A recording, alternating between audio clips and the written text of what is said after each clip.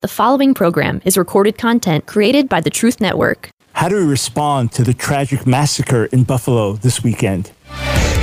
It's time for The Line of Fire with your host, biblical scholar and cultural commentator, Dr. Michael Brown. Your voice for moral sanity and spiritual clarity. Call 866-34-TRUTH to get on The Line of Fire. And now, here's your host, Dr. Michael Brown. Thanks for joining us today on the Line of Fire radio broadcast. There are people mourning right now. There are people in shock. There are families that have been torn apart. There are people whose lives have been forever changed. We don't want to ignore that. We want to start with human suffering. We want to start with compassion for those hurting. As we talk about issues today, welcome to the broadcast. This is Michael Brown. Here's the number to call, 866-34-TRUTH. 866-348-7884. As the show goes on, we'll take calls on all manner of subjects. You can weigh in on anything you want to, ask me any question you want to at 866-34-TRUTH. But I want to focus first on very sensitive, difficult issues. I want to get input from as many of you as I can and be interactive as I share what I understand to be going on in our society. What are some of the big problems? What we can do to bring about positive change. Let me say first that when I finally got hit with COVID, after not suffering with it at all until right after Christmas, day after Christmas of last year, and first week real mild, thought I'll just be over things in a few days, and then the second week is when it got much worse. So, laying in bed and then spending a day in the hospital, you really can't do anything much because you're not healthy. All I want to do is sleep. If I was up, I didn't have energy to do anything constructive. I mean, every so often I wrote a little, but that was it. Otherwise, just wanted to sleep and do nothing. If there was sports on, I'd just watch it and fall back asleep. There's no energy to do anything because I wasn't healthy. So the first thing was to get my health back, and really it's about a week and bounce back to normal. So 3 weeks really total. But, then getting back to full strength. But it's the same spiritually. If we're not spiritually healthy, we're not going to be able to bring about positive change in the world around us. If we're not spiritually healthy, even if we can recognize the problems and see what's wrong, we're too weak, we're too beaten down, we're struggling too much to be able to bring positive help. It's like we see the darkness, but our light is not shining. So we're here every day, 5 days a week, and then through our articles and videos and posts, 7 days a week, 24 hours a day. We are here to serve you, to minister to you, to help you get healthier and stronger and healthier and stronger. And those who are thriving, we're here to help equip you to be world changers, even a more effective way to infuse everyone with faith and truth and courage. That's my goal here. If we talk about controversial issues, the goal is not to stir up controversy. I have no desire to provoke people. I have no desire to push buttons. God forbid. That is contrary to our calling as followers of Yeshua to be peacemakers, not troublemakers. At the same time, I'm committed to truth. At the same time, I'm committed to walk through a minefield where there are all types of traps and explosives that could be dangerous, with the goal of helping us get where we need to be as a body. I'm going to talk more directly about Buffalo in a moment, and we are going to talk about some controversial issues. But let me first share something I learned during the presidency of Barack Obama. I had been on the air beginning when he was a senator campaigning for the Democratic nomination, which he then won, and then became the president for 8 years, our first black president. So during that time, we talked through a lot of race-related issues because these things were in the news, and we wanted to process them together and get different perspectives: black, white, Hispanic, Asian, Democrat, Republican, conservative, liberal, interact, test everything by the word. So we were doing that. And we're having great conversations on the radio. And people calling in from all backgrounds. And I mean, we talked through difficult things like the killing of Trayvon Martin by George Zimmerman, and was it murder or homicide at any level, and was he guilty? And I mean, really difficult race issues. And we did it in a way that built relationship, deepened our understanding of one another, deepened our ability to communicate. And I said, hey, let's just make it the rule here. You can offend me. You tell me the truth. If you think I'm missing something, I have a blind spot, you go ahead. I'm asking you for the right to speak truthfully to you, but you start speaking truthfully to me. I give you that right. So we developed a relationship, and then I wrote an article, and it was addressing Christians who voted for President Obama and who voted with a real desire as African Americans to see an African American president and so on, a black president. And I asked, what about issues like abortion? What about this? What about this? I've written enough things addressing Jews, addressing whites, right? Addressing men. I mean, I'm all three of those things, right? Always addressing fellow believers.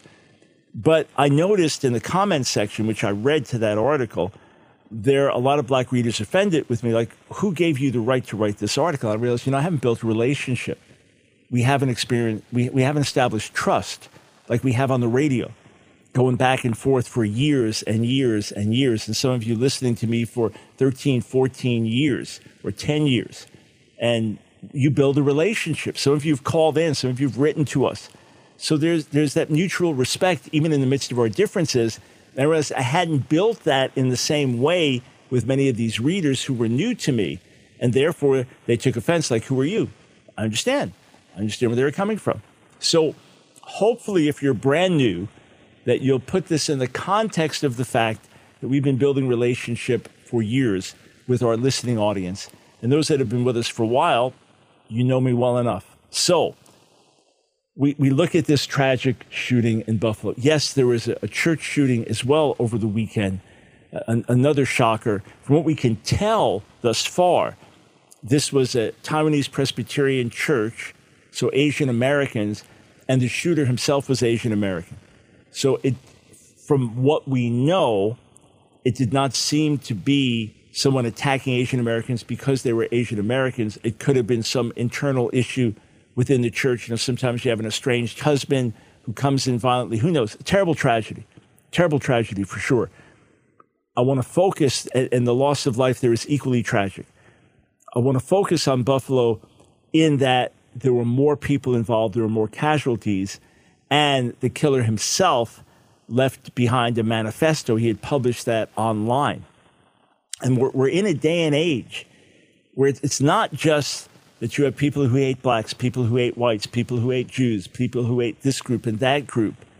But now they're saying we have to exterminate them. We have to wipe them out. We have to take up arms and start killing them. So obviously, there are more and more people in our society given over to this kind of evil, either through mental illness, through familial breakups, so breakups in the home, or just giving themselves to demonic power, or drug-related, or perhaps blurring the line between fantasy and reality with video games and those kinds of things. Whatever it is, these types of horrific shootings have been going on more and more for years now in America. But this is all the more shocking when we still have so much racial tension going on in America. The killing of George Floyd being a key event in our recent history, and then often the media fueling the fires more deeply and fueling the fires of distrust, and political leaders fueling the fires of distrust. So while all that is happening, then you have these horrific acts like this. So initially, what we knew was simply that this is a white teenager who wanted to kill blacks. That's true. From everything we know, the alleged shooter in his manifesto, lengthy manifesto that he posted online. So he's home during the pandemic. He does online research. He becomes convinced of all of this and the white population is being replaced, etc. And he's got to do something about it. So he drives 3 hours to this market, apparently the day before, scopes it out, dresses like a homeless person, scopes the place out before the shooting, and then goes in, body armor, starts shooting, 10 people killed, 3 others injured. Again, you're just going to the market. Some of us do that every week, every day. You just go into the market with your family, husband and wife together. Let's just go shopping, pick up some things. Somebody, hey, I'll be home in an hour, Mom. You never come home. So I know there's loss of life every single day. There's a car accident, there's a sudden death, and people weren't expecting it. It's all the more exaggerated when someone takes it into their own hands to cut people down.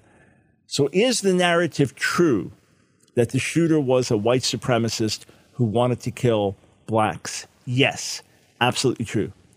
The shooter was also a white supremacist who was an anti-Semite. It's almost always goes hand in hand.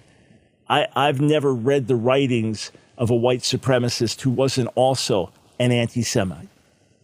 So let me just share a little bit more with you. I have an article on my website, The Buffalo Shooter Wanted to Murder Blacks and Jews, especially Jews.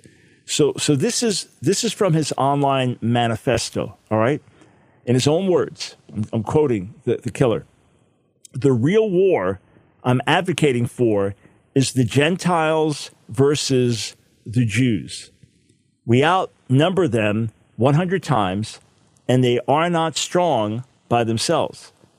By their Jewish ways, they turn us against each other. When you realize this, you will know that the Jews are the biggest problem the Western world has ever had. They must be called out and killed. John Earnest was 19, professing Presbyterian Christian, when he went to a synagogue in Poway, California at Passover and began shooting. This is what he told a 9/11 emergency line dispatcher, quote, "I just shot up a synagogue because Jewish people are destroying the white race."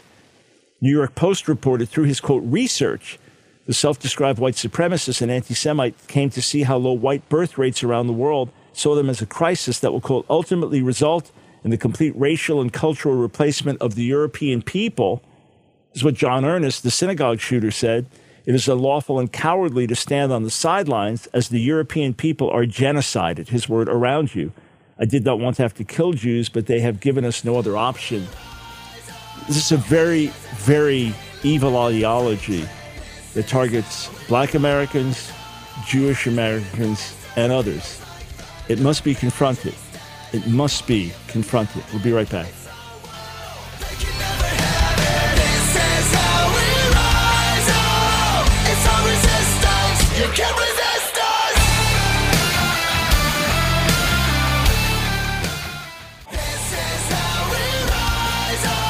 It's The Line of Fire with your host, Dr. Michael Brown. Get on The Line of Fire by calling 866-34-TRUTH. Here again is Dr. Michael Brown. Thanks, friends, for joining us on The Line of Fire. 866-34-TRUTH. Again, as we talk about ideology, as we talk about the motivations of the Buffalo shooter, may God bring him to repentance and sanity, and whatever years he has ahead, may he spend them trying to make right the wrongs he's committed. The fact is, you cannot give back a life you have taken. You cannot ever fix that.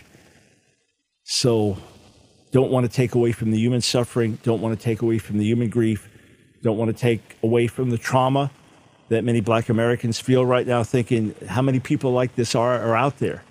How many more white supremacists are out there? This is how many Jews felt after the synagogue shooting in Pittsburgh, where 11 Jews were slaughtered. And the man yelled out, white man himself, all Jews must die. It's traumatizing to communities that have a history of suffering. It's traumatizing to communities that look back in their history. It's not that far they have to look back, but there was a pattern of these things happening. And it was just the norm. So I do not for a moment want to detract from the human suffering and pain involved here at all. There's nothing I can do about that beyond saying pray for the families of the victims and for the survivors. But we need to understand this ideology. We need to understand its roots. And we also need to know how this is going to be exploited by the secular left-leaning media. Okay? Very, very important that we understand how this is going to be exploited. Friend, don't let someone else set your emotional tone. Don't let the media set your emotional attitude. Let us set it based on who God is and what his word says and eternal realities. We can be so inflamed by the left, by the right. We can be so inflamed in a carnal way. We can be so inflamed politically. We can react so much to rhetoric and propaganda that we lose God's perspective. And rather than us functioning as the salt of the earth, as Martin Luther King said, being thermostats more than thermometers, we just become thermometers. We just reflect the temperature and the climate around us. We've got to be very careful these days. Things are posted in subtle ways and headlines. And when you actually dig deeper, you find out a lot of it is very, very misleading. Very misleading. You can watch a video and there it is. There's the evidence. Then you find out, the story behind the video. It's more of the story. So let's not let the media play us like a drum. All right?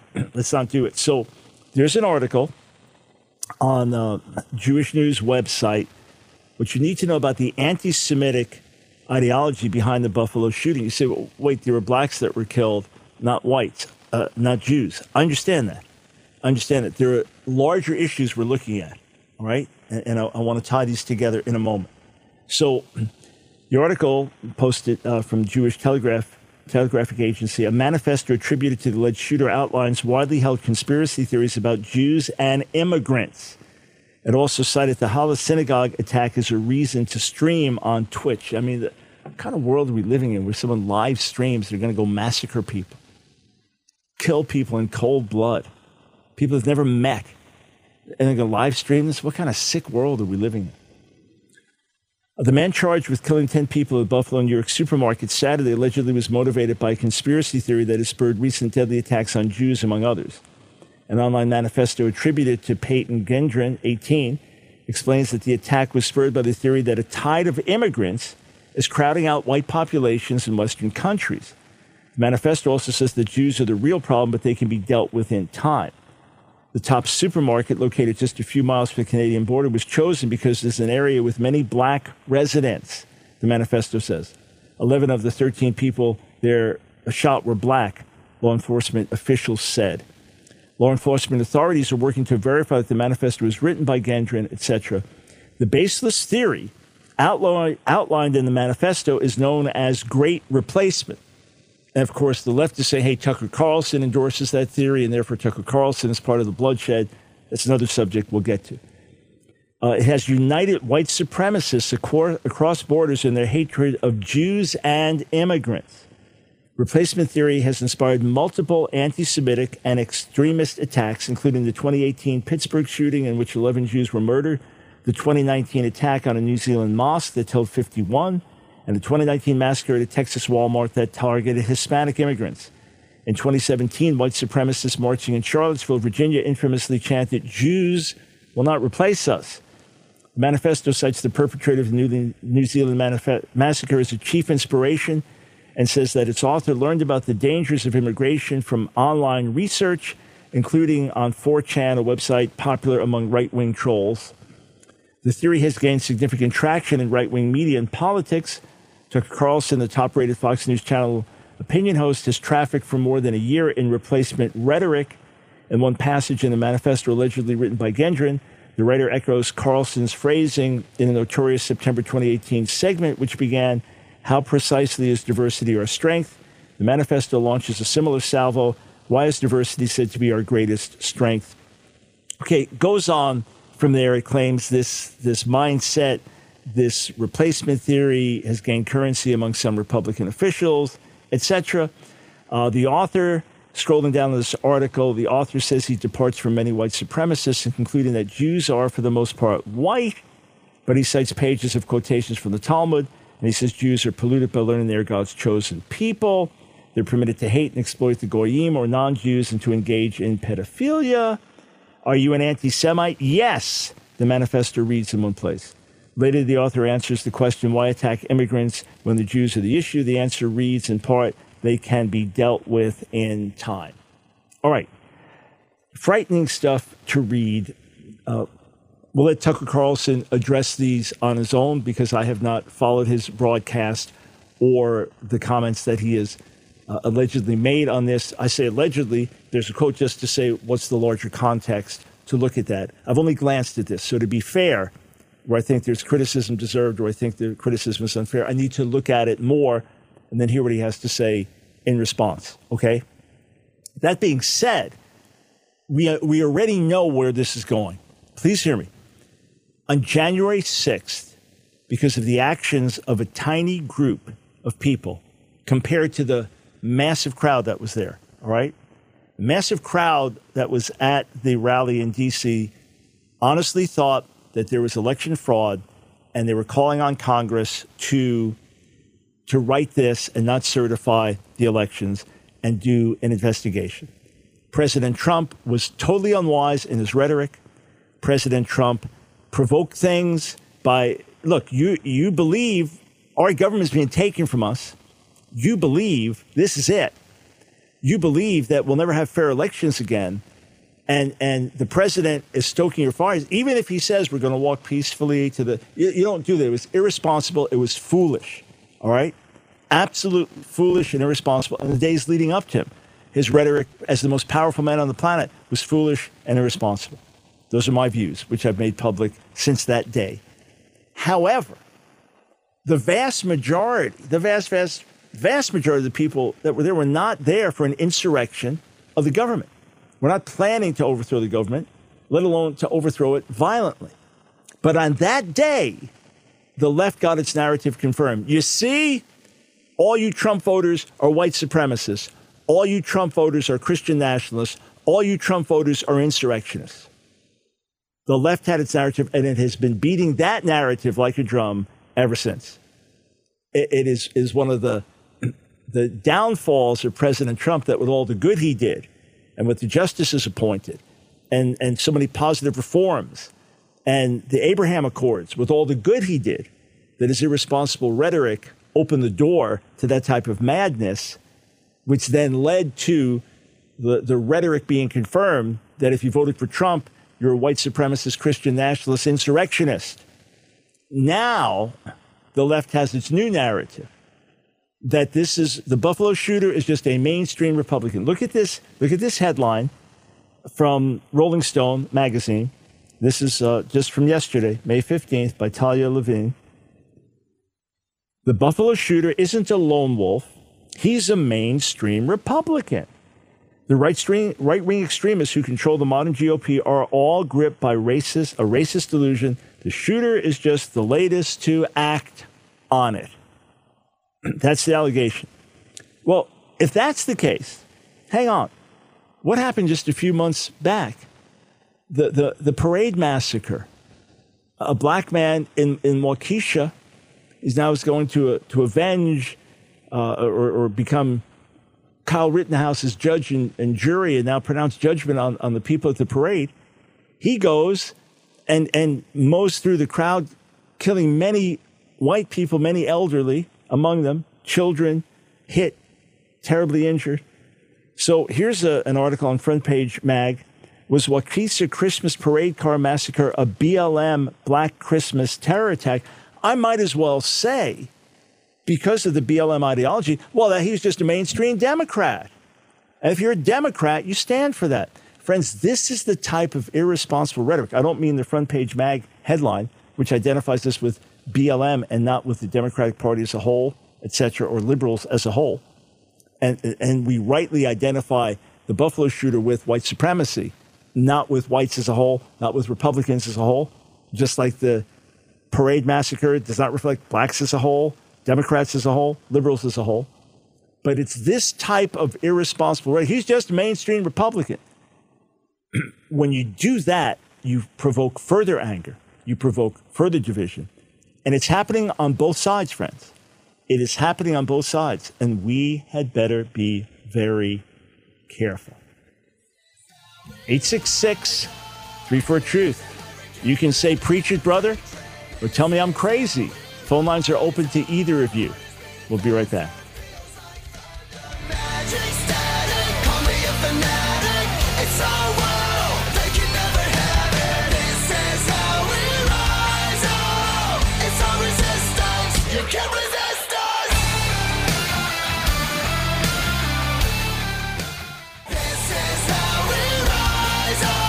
It's The Line of Fire with your host, Dr. Michael Brown. Get on The Line of Fire by calling 866-34-TRUTH. Here again is Dr. Michael Brown. According to quotes in a manifesto that has now been blocked online, the Buffalo shooter identified himself as an authoritarian leftist who hates Fox News. So, again, to put someone in simple categories is not just problematic, it is destructive.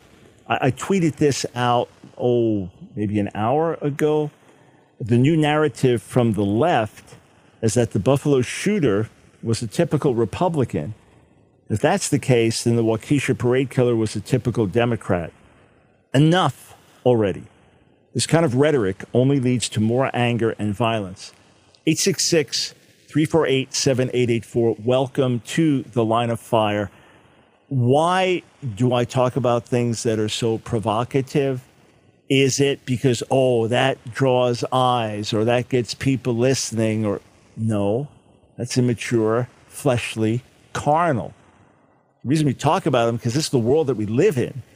And as God's people, as followers of Jesus, we cannot just be moved by the media, by reporting, by the latest social trends. I was interacting with a colleague of mine, a dear brother, a black Jewish brother, believer in Yeshua.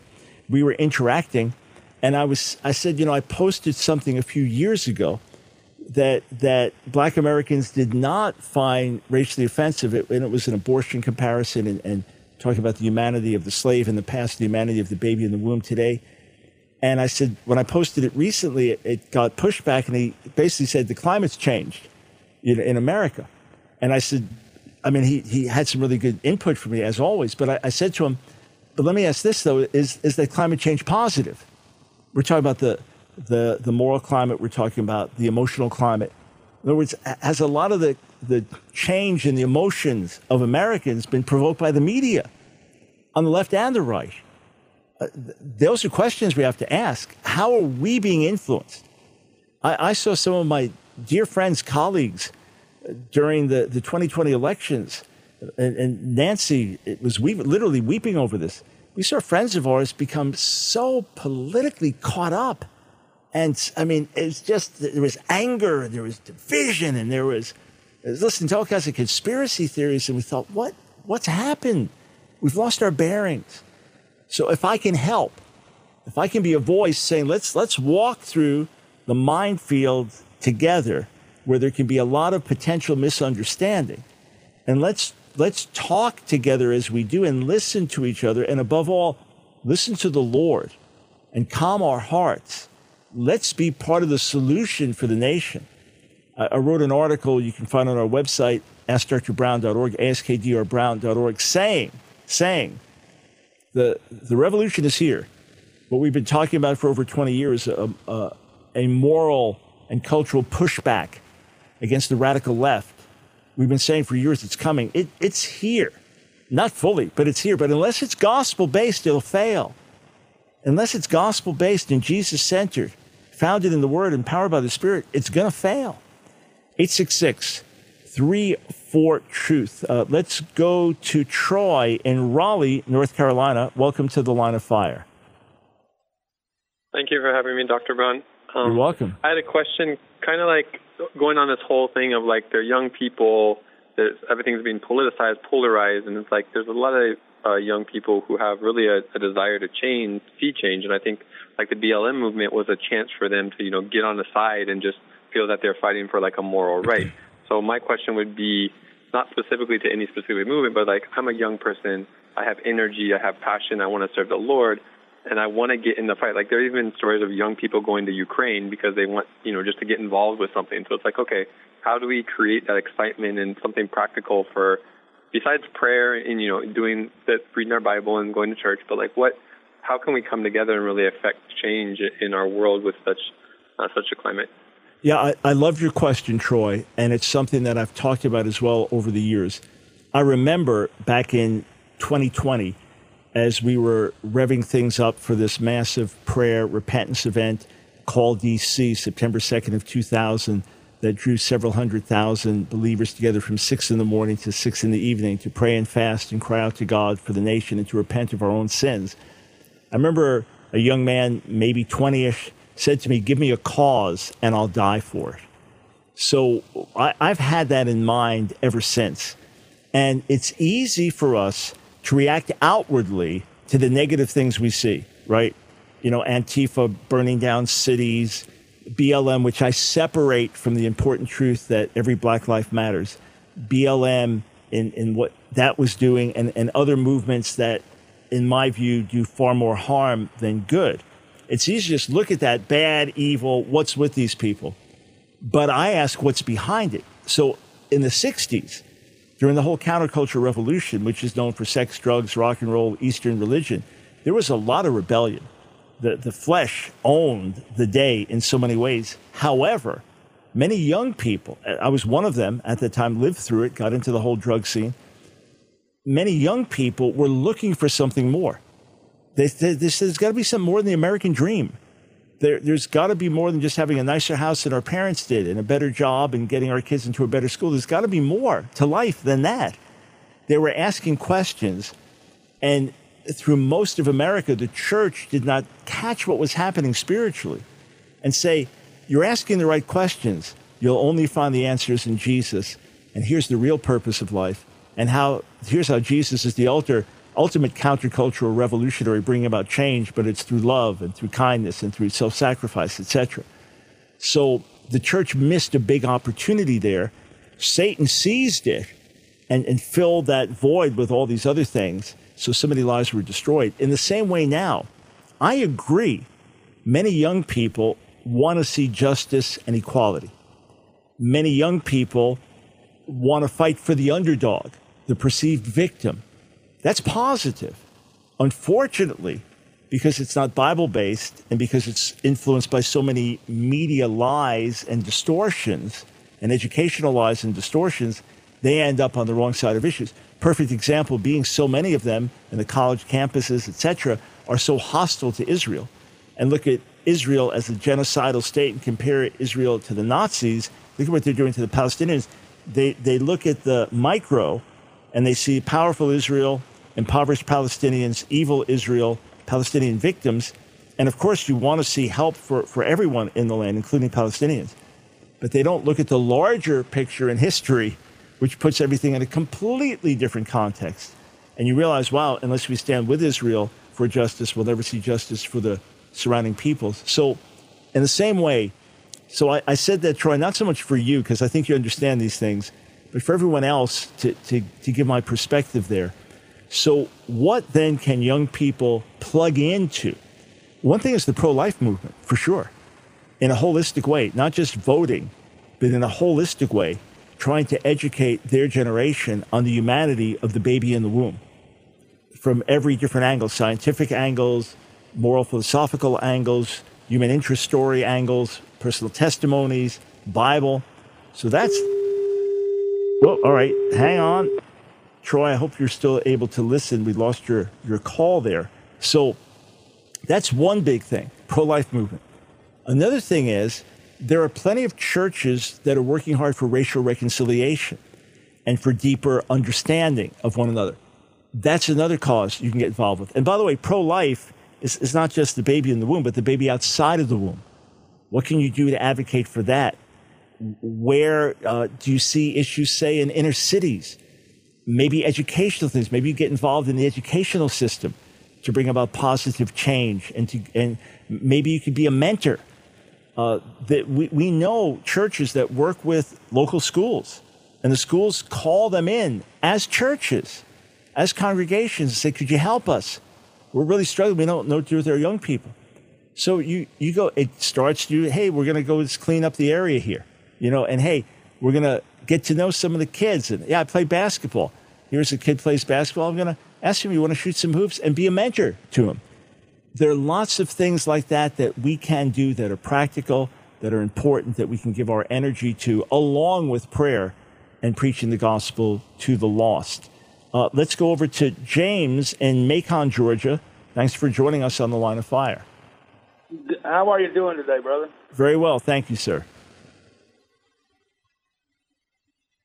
Go ahead. Yes. No, I just wanted to comment that or ask your opinion. Do you think that what we're seeing lately with the shootings and the different just hatred-driven things are that much more of a sign that we're reaching the close of this age? Not necessarily, simply because we've had many worse evils in the past. You know, for example, you have World War II, which results in 20 million deaths, and a lot of that was hate-driven. You have the fact that slavery was a normal way of life in much of America, and that the Africans were treated as not fully human, and that was just way of life. And we had segregation in parts of America up until the 60s. So that's worse than what we have today. So, James, I live with a sense of urgency always, because this is a dying, messed up world, and we only have one life in which we ourselves can seek to make a difference. And as Reinhard Bonnke used to say, plunder hell to populate heaven, and then make a living difference in this world. And I live with an eager desire to see Jesus return. But as I've often referenced, when I came to faith in 71, I was told this is it. Jesus is coming back any moment. All the prophecies are lining up. The counterculture revolution of the 60s, that was proof. That was the final apostasy. That was the great falling away. So I look at things in a much bigger way, a larger picture, especially around the world. And when Paul said, in the last days, perilous times will come, when he's writing to Timothy in 2 Timothy chapter 3, it's interesting that he goes through a list, and it's pretty much what you see in every generation, the things he lists there. And then he says, avoid people like this. In other words, Timothy, in these last days in which we're living, we've been in the last days since the death and resurrection of Jesus, in these last days in which we are living, there'll be perilous times. It's not going to be a cakewalk. Jesus said in John 16:33, in this world you'll have tribulation, but be encouraged. I've overcome the world. And we live as overcomers. So it's an urgent hour, but I don't look at it as a sign that we're the final generation. Hey, thank you so much for the call.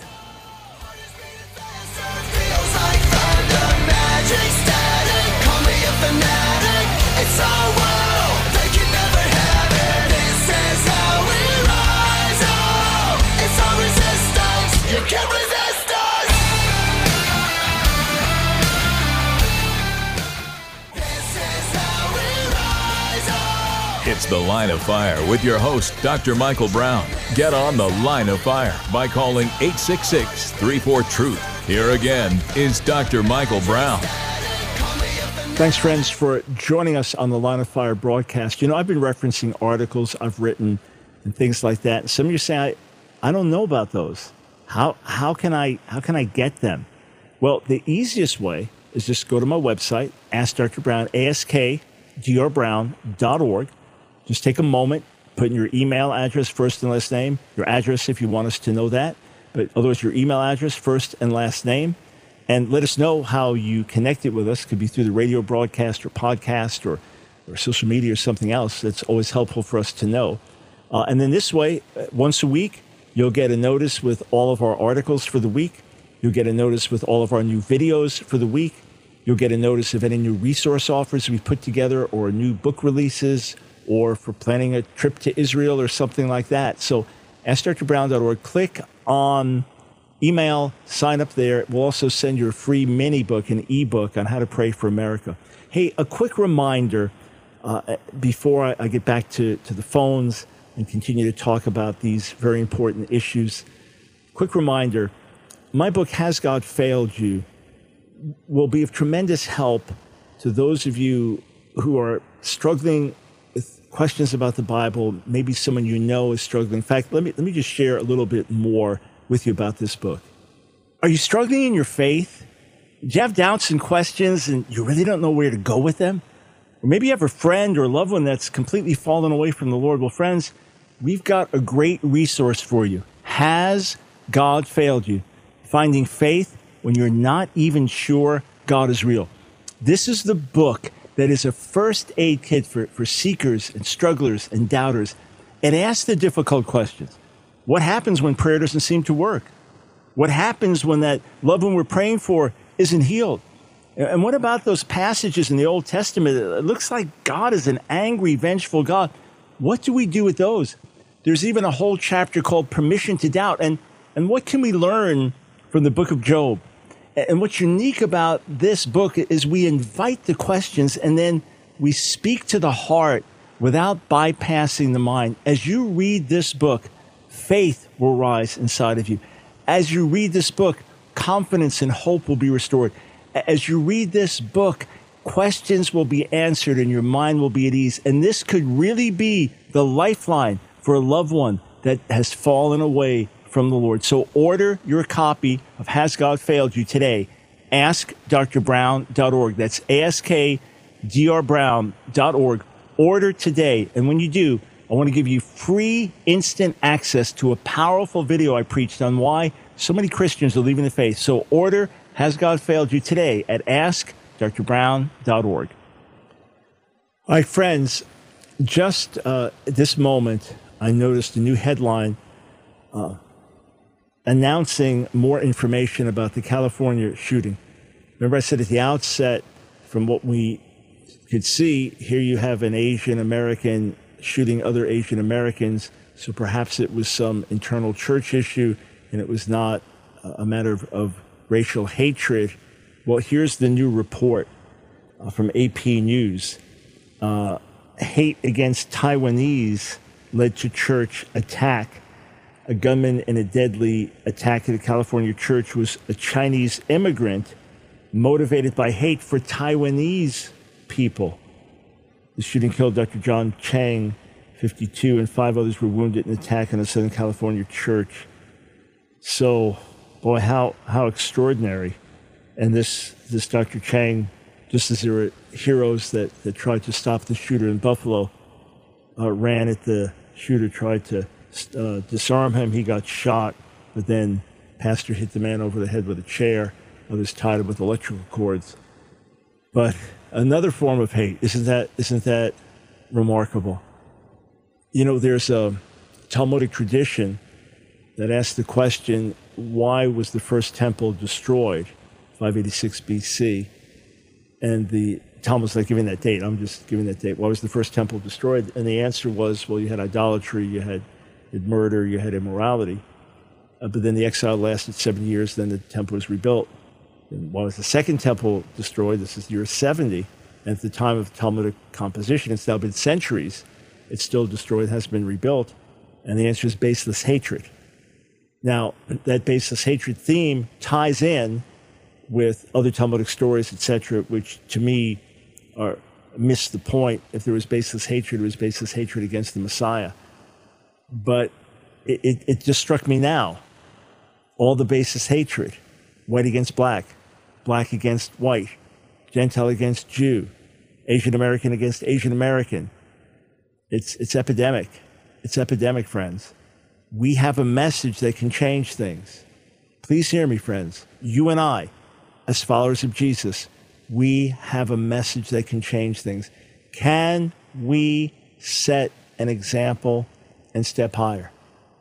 Can we set an example and say, in the midst of a hateful society, we will not be haters ourselves? Paul writes in Romans 12, don't be overcome by evil, overcome evil with good. All right, I'm going to switch subjects, take a couple more calls while we have some time. Please hear me. I believe if there's one little thing I could deposit everyone today, it's that last point. Let us not be overcome by evil. Let us overcome evil with good. Let us overcome hate with love. That's the Jesus revolution we advocate. That's where change can come. Let's go to Dyersburg, Tennessee. Giuseppe, welcome to the Line of Fire. Hey there. Hello, Dr. Brown. Good. Got you. Caught you there by surprise. Go ahead, sir. That's okay. I just been, last 5 years, I've been researching a lot of the grace teaching movement, and I've also been following you for longer than that, and I've really loved everything.